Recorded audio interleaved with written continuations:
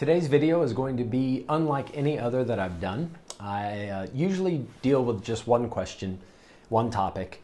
Today I'm going to try to address 4 or 5 topics in one go because I've been receiving questions from church members, and some YouTube viewers have left questions in the comments, and they all have a common thread. So I'm going to try to deal with it all in one video here.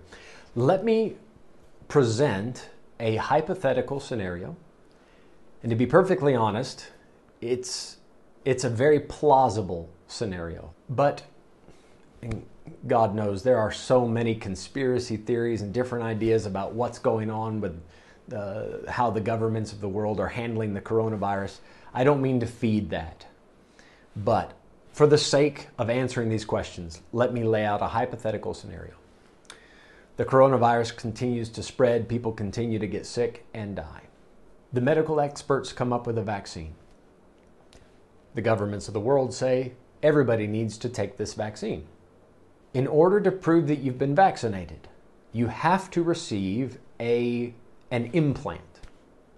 And this implant will contain 5G technology so that you can be tracked anywhere you go.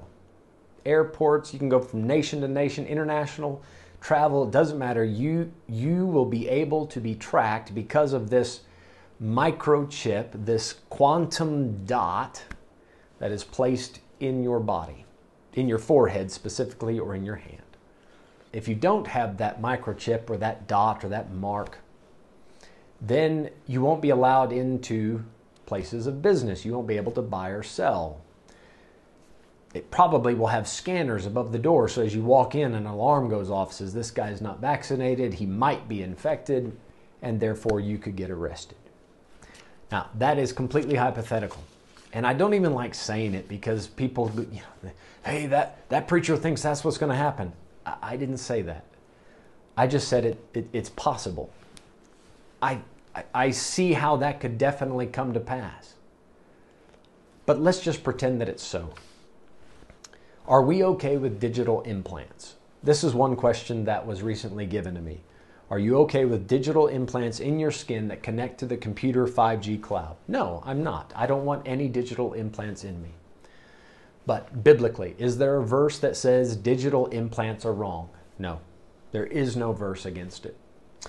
Another question was, are you okay with the methods of preventive medicines that deal with fetuses and animal DNA? And I think this question is more how the vaccines are made.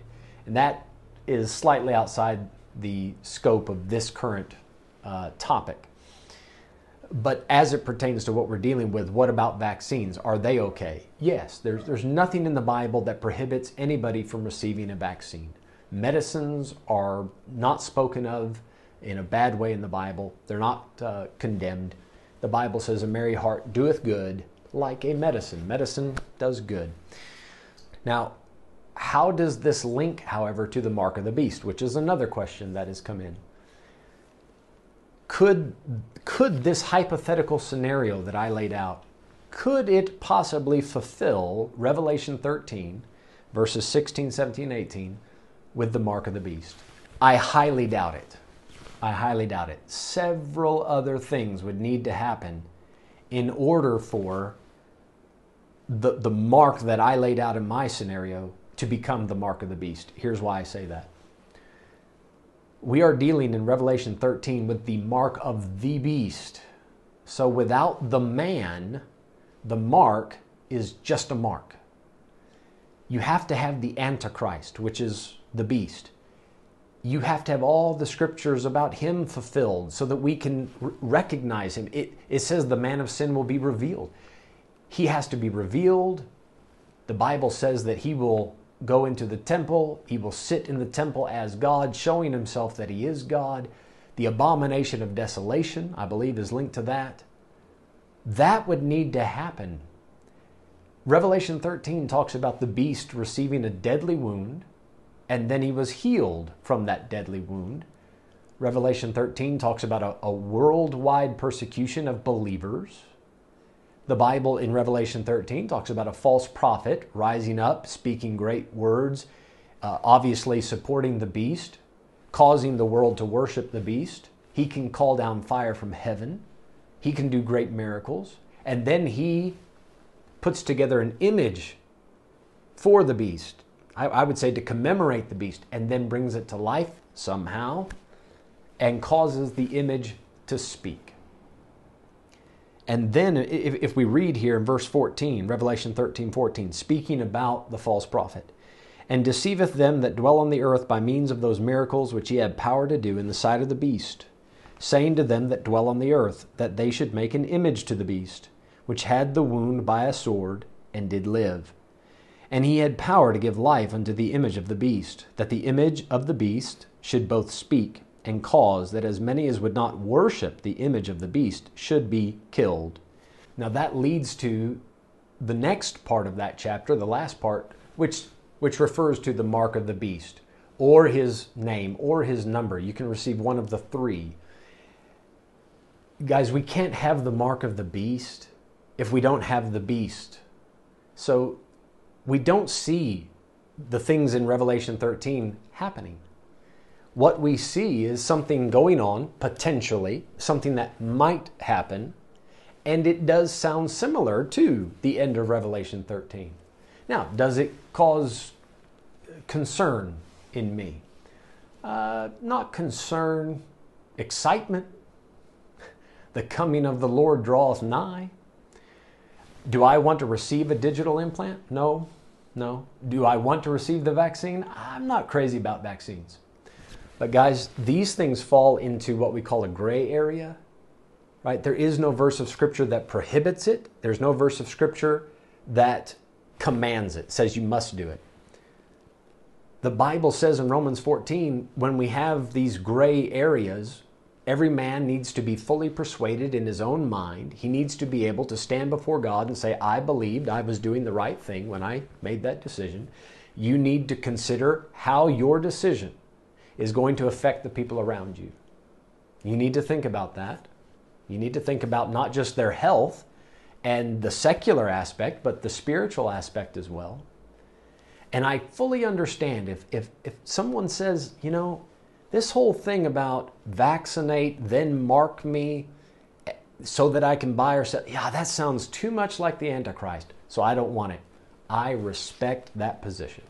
I have no problems with a Christian saying, I don't want to get involved with it because it sounds too much like the Antichrist. If someone says it is the Antichrist, there simply hasn't been enough Scripture fulfilled to make that statement yet. Now, someone else has asked about tattoos, and I think they're asking in relation to this, would it be okay to receive this quantum dot tattoo? And again, that falls into what I've already said. Guys, if it's just marking that you've been vaccinated, it is a mark. And if that creeps you out and you want to stay away from it, please, by all means, we should respect that. The governments, I believe, should respect that. But is it linked to the mark of the beast? No, I don't think so. But tattoos in general, that's a different subject that we'll have to answer in another video. Now, I would like to close this video by just reminding you as a Christian, if you're a believer watching this, you knew this was coming. We have all this information in the Bible. We know where things are heading. We are children of the light. We're not in the darkness. 1 Thessalonians 5 says we don't need to write about the times or seasons. We know that the day of the Lord so comes as a thief in the night. We know the thief is coming. We don't know exactly when, so we just stay ready. This isn't the time to panic. There's no need to be afraid. Just keep serving the Lord. What Jesus said at the end of Matthew 6 will help tremendously. Take no thought for the morrow shall take thought for the things of itself. Sufficient unto the day is the evil thereof. Rather than getting worried and tense and anxious about, how's this all going to culminate? What's going to happen? Do something for God today. Worry about today. If you're going to worry about today.